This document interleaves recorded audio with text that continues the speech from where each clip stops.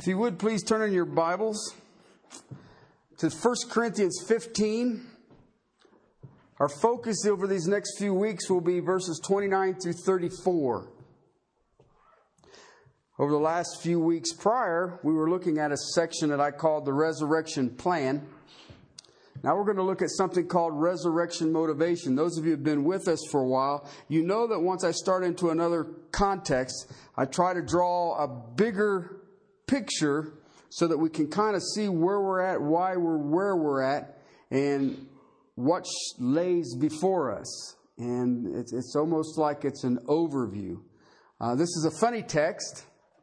Some of you have known that the statement has been made that he is going slow through 1 Corinthians because of verse 29. And if you're expecting me to expound 29 today, you will be sadly disappointed.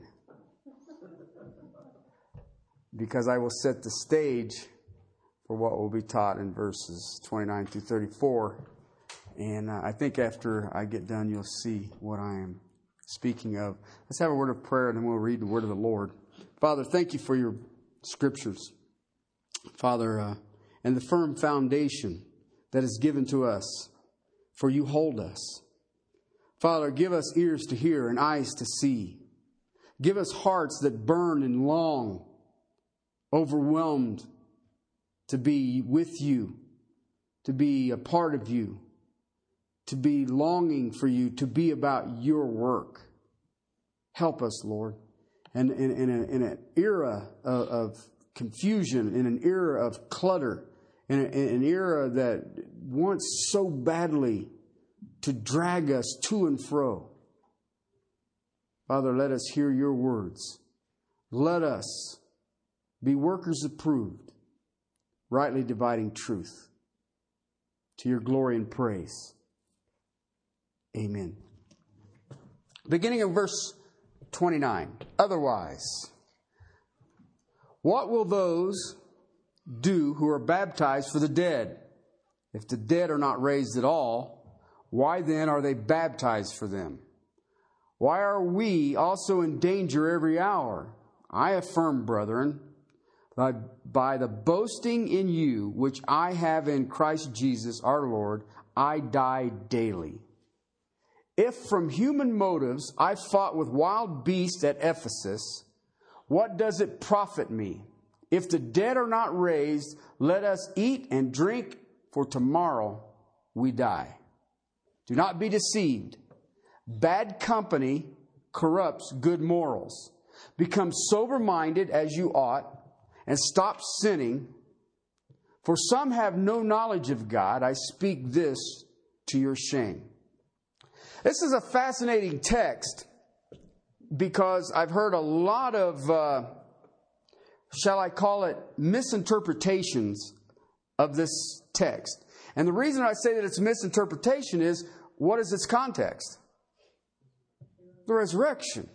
Okay, and I want to take you back for just a second because do you remember verse 12? Verse 12 is the issue for the 15th chapter.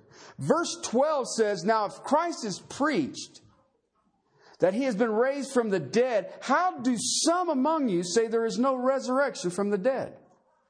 There were some literally in the church who were saying that the resurrection is fictitious. Or they may have bought a philosophy or an understanding that they carried out of their pagan lifestyle and they just carried it into their Christianity. I see this in the church today.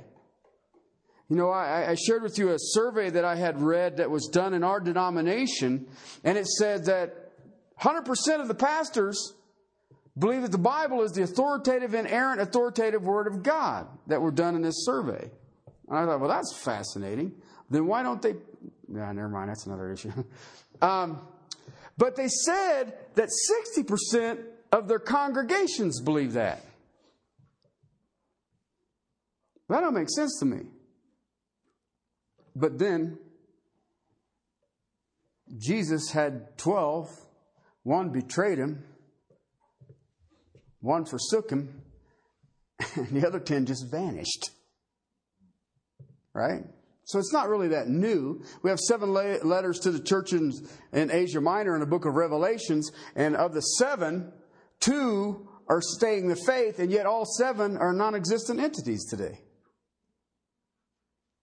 All right? So how does this work? How does this work? And of course we have the text there in verse 29 on the baptism of the dead. What the heck is that? I can tell you what the Mormons believe.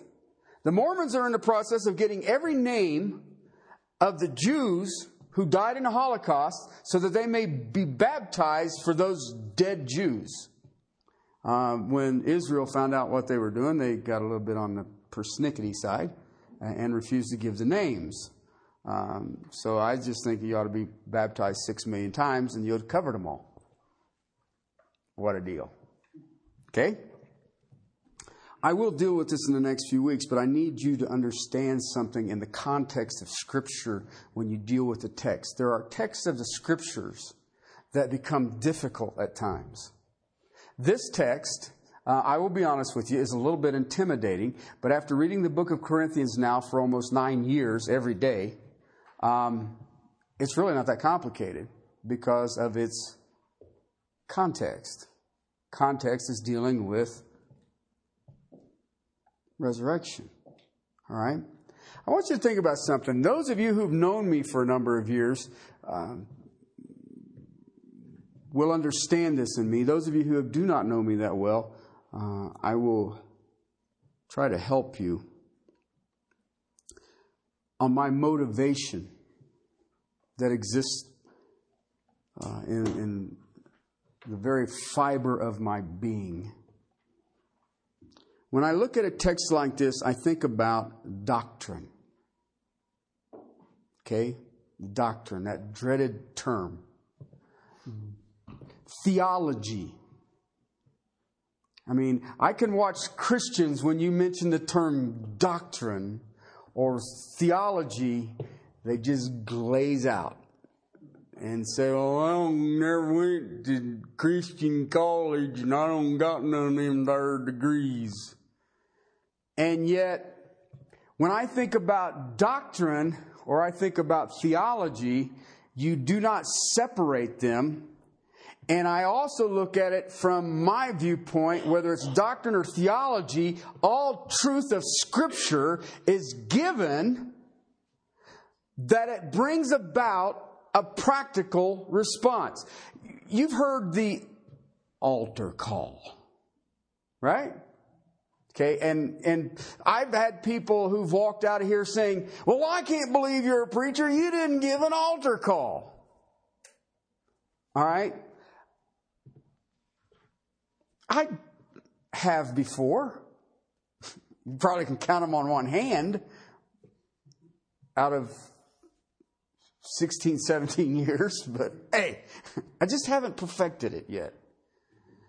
And the reason I share that is because I believe that every Bible study that I have, every sermon that I preach, every interaction I have across my desk is calling for a response. And if I've got to badger you into a response, then it's useless. It's useless. All doctrine, all theology is given to bring about a practical response. Scripture, listen, here's one of the things that I am struggling with today as I deal with the church. And when I mean the church, I'm talking the bigger, not necessarily, and yet it happens in this congregation. But I'm talking about dealing with other pastors or other elders or other church leaders or quote-unquote ministry leaders or whatever. I struggle with this on a regular basis, and here is what I struggle with. Scripture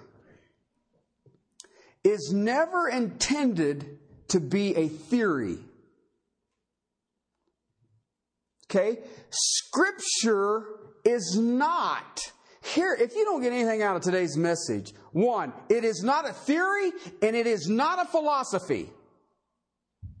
And I see the body of Christ today has embraced the Word of God as a theory and a philosophy. Okay? Scripture has practical incentives, has practical motivation in it. Now, I need to make sure that you understand it, because when I teach doctrine or I teach theology, that is only the time that I'm teaching the Bible. And inherent in theology and or doctrine or the truths of the book, there are built-in incentives.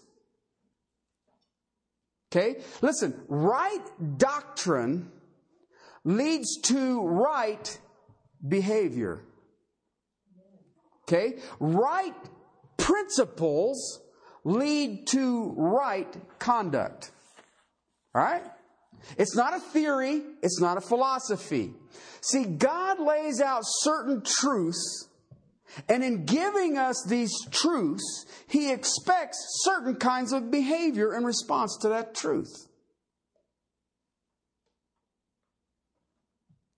The theology of Scripture is not something to just discuss or debate.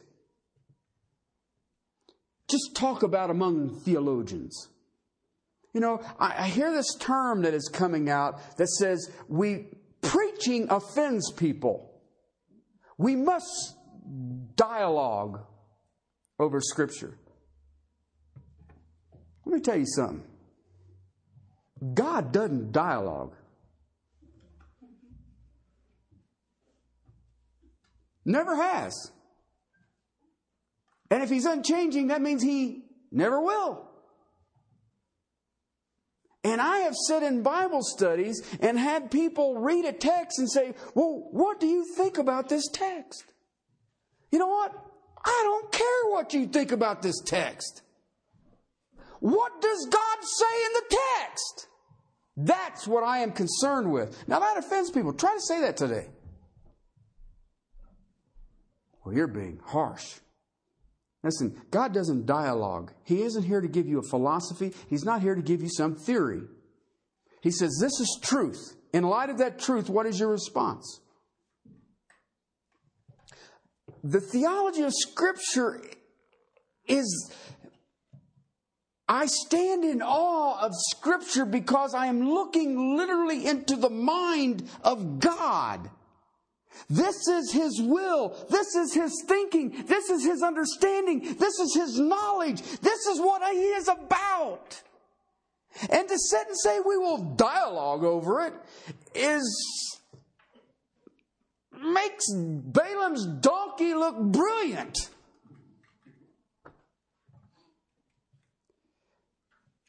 See, the theology of Scripture is not something that we can get a whole bunch of creeds out of.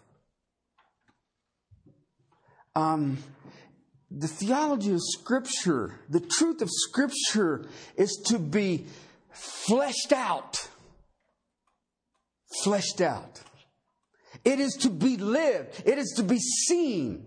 This is one of the things that you think about it. If you'd have met the Apostle Paul on his road to Damascus when he was arresting Christians and you'd have seen him a month later, would you have noticed that maybe he's saved? Why do we struggle today on whether people are saved or not? There was no doubt in your mind that Peter was saved. I mean, he walks out right after the ascension of Christ, goes right into the very Sanhedrin who had pronounced murder upon Jesus, says, you men of Israel who murdered Christ. I'm thinking Peter changed. Did you think about that? What caused that change? Well, it's the indwelling of the Holy Spirit and the breath. No, man. Doctrine became alive. The Word of God was with us. Here it is, and look at it. Has this affected me? And you know, guys, you guys are in serious trouble. This pastor has reached the heavenlies. My watch has stopped, which means I am allowed to go indefinitely. Stephanie said she'd make a pizza run. Anyway. Let me give you a fact about the understanding of Scripture. Scripture, when it is preached, proclaimed in the power of the Holy Spirit, demands a response. It is commanded by the very truth of what is being taught. Whether I teach on the doctrine of love, which is the 13th chapter, whether I'm teaching about church discipline in chapter 7, whether I'm teaching about don't be involved with people in a style or mannerism of the teacher, but what is being preached, we preach Christ and Him crucified. It's foolishness and weakness, but it is the power of God. Whatever the text, it demands a response. I don't care how simple the text. I mean, if you really think about it, take the smallest text of Scripture. He wept. Does that not demand a response? Let me show you something with the Apostle Paul. I have a lot to cover, and I just hope that you'll bear with me because my watch stopped and you're the ones who have the time problem. If you take the book of Romans, the greatest treatise that has ever been written on the gospel, I call it the Gospel of Romans. Okay? Chapter 12 is the first exhortation that comes out of that text. It is the first time that a believer in the book of Romans comes and he says, do this. Do this. And I got some other ones here. But I want you to think about this. Romans 12:1 says, therefore, key word, I urge you, brethren, by the mercies of God. Stop right there. What is the mercies of God? I can summarize them quickly. The mercies of God are the first 11 chapters, and you can summarize it in this. Oh, the depth of the riches boast of the wisdom and the knowledge of God, how unsearchable are His judgment and unfathomable His ways. For who has known the mind of the Lord, or who has become His counselor, or who was first given to Him that He might pay it back to Him again? For from Him and through Him and to Him are all things. To Him be the glory forever and ever. Amen. Therefore, I urge you, I beg you, I beseech you, by the mercies of God, present yourself as a living sacrifice, acceptable to God, which is your spiritual service. Okay? But he starts out, it goes all the way back to chapter 1 through 11, and he gives, this is what God has done. He makes a statement there in verse 36. Who has first given to him that he may be paid back him again? Who has given to God that God owes them something? And yet he says, because of what God has given, what? If you look at it, it's after all of that theology, all that truth about God, all that pure doctrine, therefore, on the basis of all of these, on the basis of all of this doctrine, that would be classified what he calls here mercies. Because of all of this mercies of God, because all of these things that are connected to the nature of God, to the character of God, because of all these things, all these theological truths, present yourselves. Present your bodies. Now, I like the idea of the living sacrifice compared to a dead sacrifice. 11 chapters of theology, you then have the exhortation to behave. And he goes through a whole bunch of stuff that you and I don't like. Pay your taxes. Submit to the authorities that are around you. When you run into a weak moral brother, love him. When you run into a legalistic, pain in the butt brother, love him. Bring yourselves in that you don't cause them to stumble. It's all in that text. But it doesn't even start until 12 when it comes out with that part. It says what? Present yourself as a living sacrifice. You know what that means? Here I am. Because of your mercies, here I am. See, this is the difference between the liberal brother and the legalistic brother. Okay? The liberal brother believes that God is a great big genie. And if I just say this right prayer and maybe I read the right Bible studies or I get under the right teachers, then I get all the goodies. The legalistic brother says, you are to love your brother as yourself. You are to submit to the authorities that are around you. And all the rest of it. And you watch both of them, and neither one of them you want to emulate. You never want to emulate them. Why? They look miserable. Why? Because one is doing exactly as the lost people are because of God is gracious. And he deals with that in chapter 7 of Romans. The other one is, I'm supposed to do this, and what did they call it? It used to be no co-ed bathing. Couldn't swim. Men and women couldn't swim together. Okay? You don't drink. Okay? You don't. And I love Jesus. Okay, and then you watch them all go out and offer burnt offerings as they smoke their cigarettes before they leave for lunch. I never have understood that. All of the theological truths there, and he says, present yourself as a living sacrifice. Why? Because of his mercy. Why? You should be overwhelmed by it. You should have an overwhelming desire to say, I want this. Why? Look at what he's given me. Though that I was yet a sinner, Christ died for me. Anybody know what book that's in? Romans. There is no condemnation for those who are in Christ Jesus. Anybody know what book that is? Romans. Jacob I loved, Esau I hated. But when the fullness of the Gentiles, then he will go back to Israel and deal with Israel. Romans. How unfathomable are his ways and his wisdom.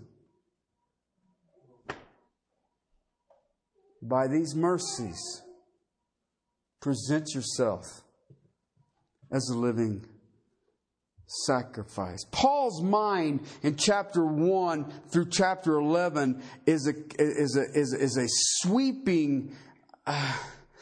It encompasses from creations to revelations in 11 chapters the nature of who God is.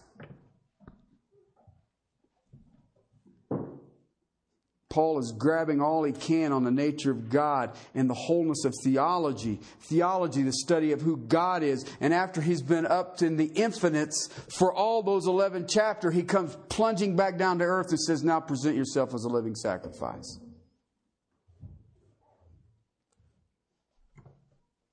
You know what that is? Because of his mercies, are you ready? This is required of you.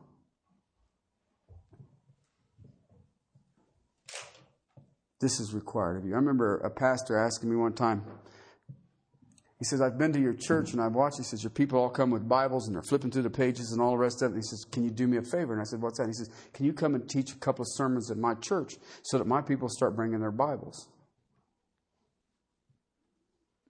I said, well, actually, it's a little easier than that. And he says, well, what is that? And I said, they just need to get saved. Those who do not bring their Bibles are not saved. How can you say that?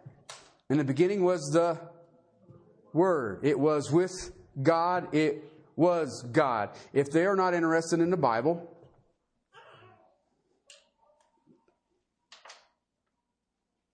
they're not interested in God. Oh, that sounds harsh. Needless to say, I didn't preach at his church, but anyway. Listen, every great theological truth has practical implications. Let me show you a text that's just amazing to me. The book of Psalms. Everybody know what Psalms means? Praises. Okay, I mean, if you read the book of Psalms, it's literally praises to God. Start to finish. Okay?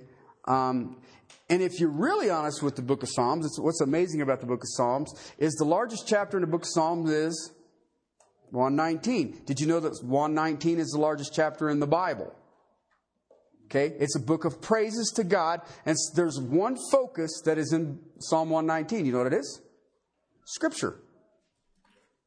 Amazing thought. But you can summarize that. That was just a rabbit. So if somebody wants to go shoot that thing, go ahead. In Psalm 116, verse 12, I believe you can summarize the whole book of Psalms. Everybody looks at me. What? Okay. What shall I render to the Lord for all His benefits towards me? Largest book of the Bible is praises to God. And stuck right in the middle of it, right there in verse 12 of 116, he says, by His mercies, what can I render to Him? I mean, I could literally say that is the response of the book of Psalms. Who God is and what He has done, what will I give?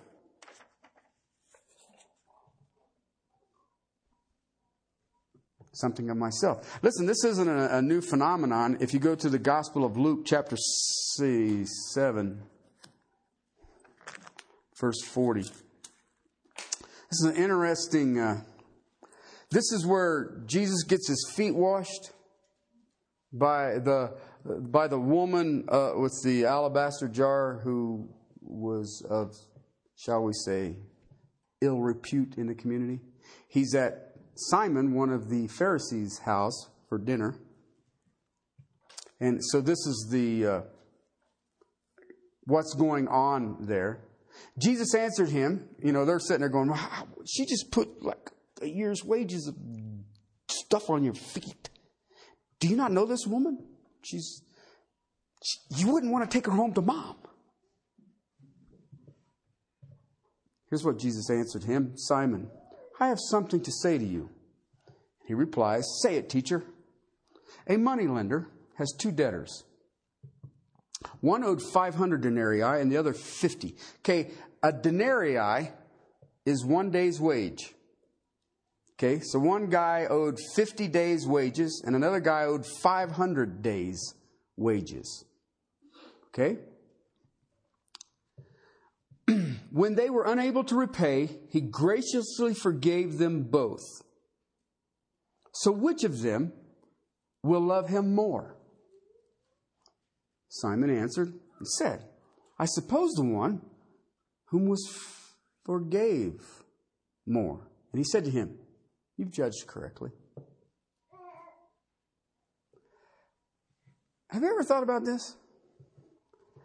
Our response is in measure to the degree that God has benefited us.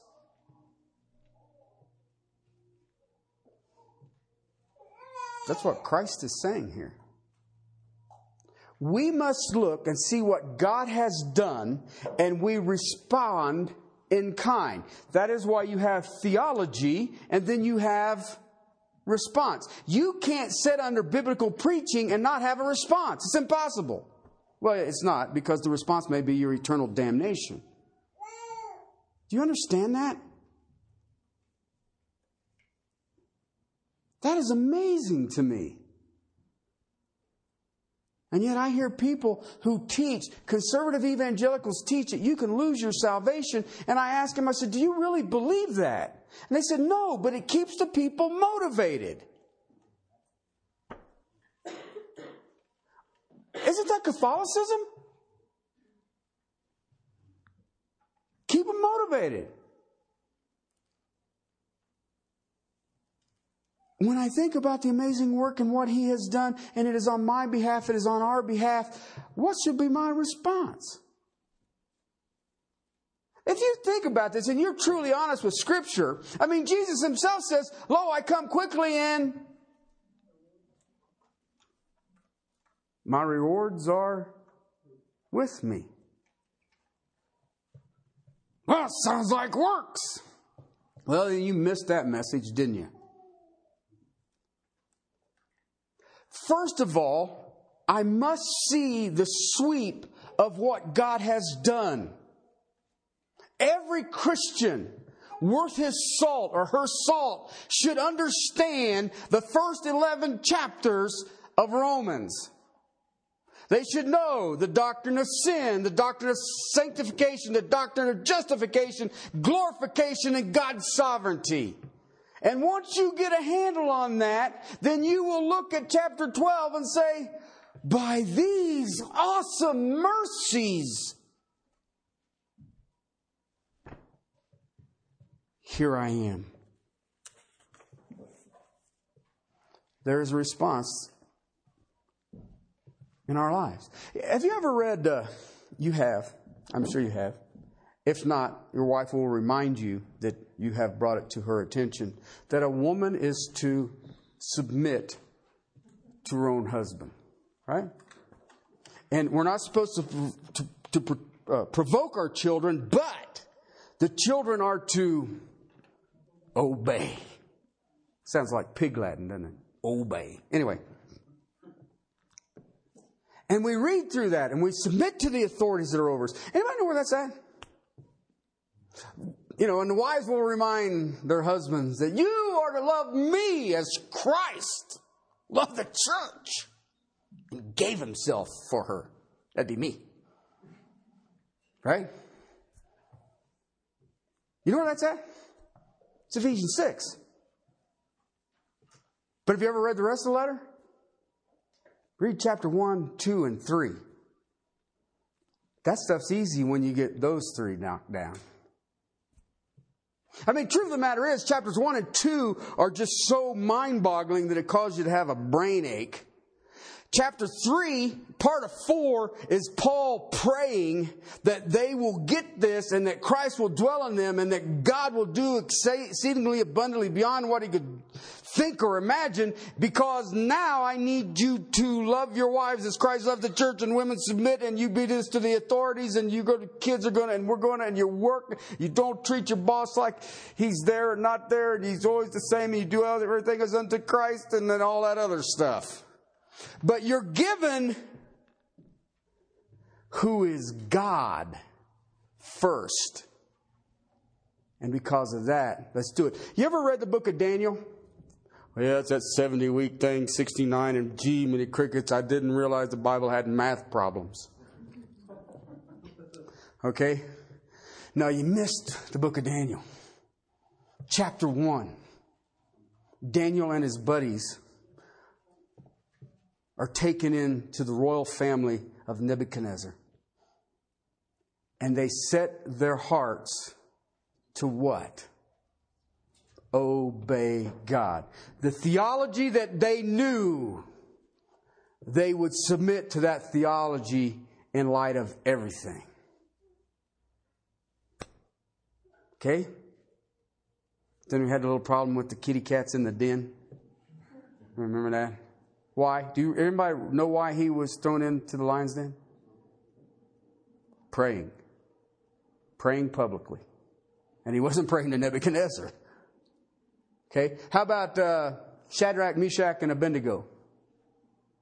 Had a little problem with the heating going amok. Right? Gets thrown in the fire. Do anybody remember why they were thrown into the fire? They wouldn't bow to the great temple or the great idol of Nebuchadnezzar. But do you realize that whole venue set up quickly because they refused to eat the foods that the pagans ate? We would all like to stand up and say, throw me in the fire. Throw me in the lion's den. I'll persevere. How about your diet? You know what's the most amazing text in all of the book of Daniel? Remember when Daniel was doing this prayer stuff? And an angel brought him down? Angel brought the answer back from heaven? Remember that? I'll let you look it up. And he says, Daniel, your prayers have been heard. You are highly exalted in heaven.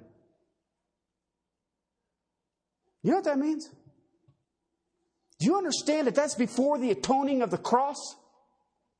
Do you understand that in heaven there is the Godhead and holy angels? That's it. And in the Godhead and the angelic, holy angelic beings, Daniel is highly exalted because he fleshed out his theology.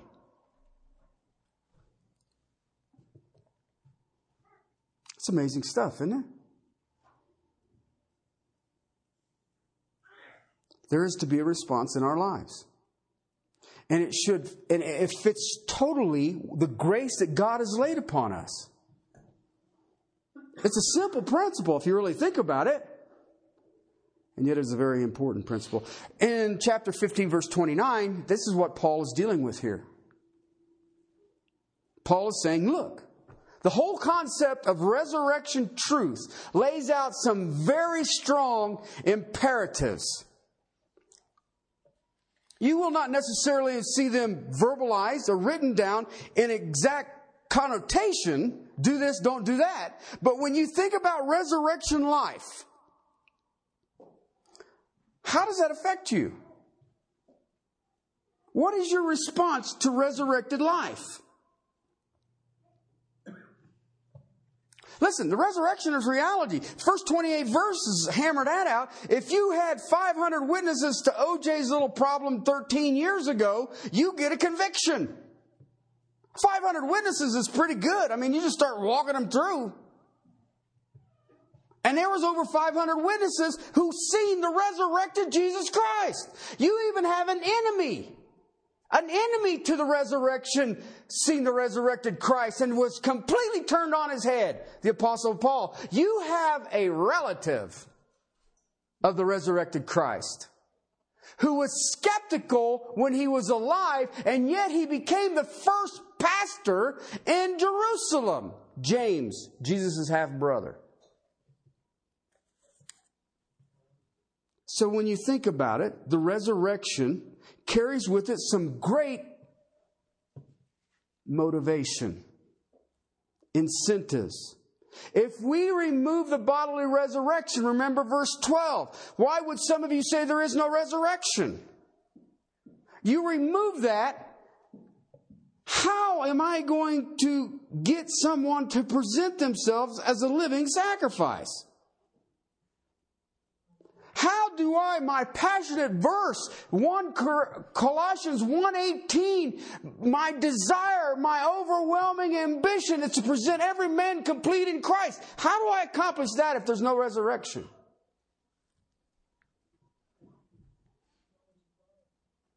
How do we get people to present their bodies to Christ? You can't get people to come to Christ if there's no resurrection. You can't get people to serve Christ if there is no resurrection. And you definitely ain't going to get them to live holy if there is no resurrection. Listen, here's one of the things I know about people. And this is the truth. People give to what they have hope in.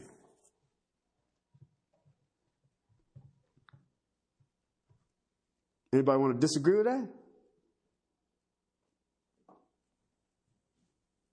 Critics in verse 12 of 15 says there is no resurrection. Remove some major of that incentive for a Christian life. There is no resurrection. What are the principles for behavior then? People are not going to give their life to something that they have no hope in. We have a phenomenon, we call it a workaholic. You ever thought about that? You know why people do that? I do. What is their hope in? What makes you think they are going to live a sacrificial life if there is no resurrection?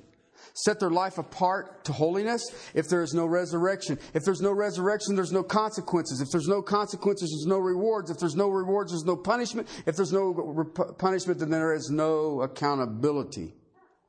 Okay, now then, I gave you that because that is what this chapter is.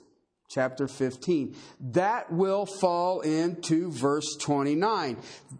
If there is a resurrection, then we will face Christ. And if we will face Christ, we will have to be at the judgment seat of Christ.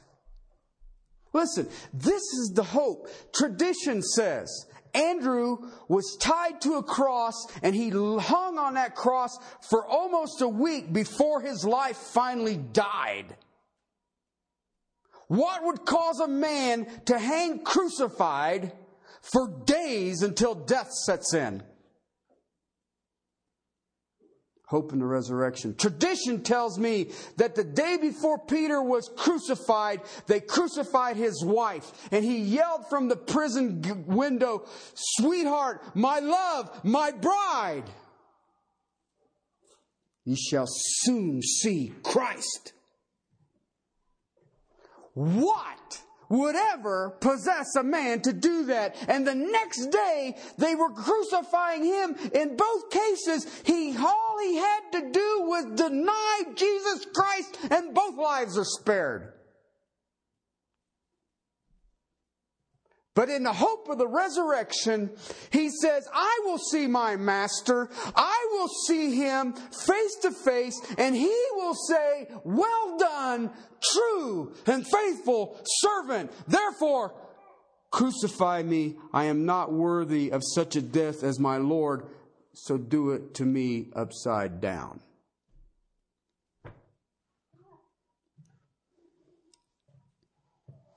Let me ask you a question.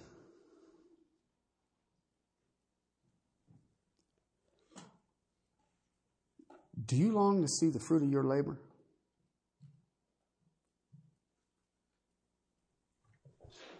Because if you do, then you live in light of the hope of what? The resurrection. Listen, my fruit is not here. Okay? I love you guys.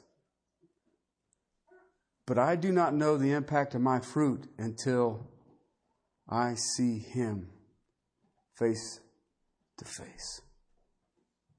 And therefore we live in the hope of the resurrection. All right?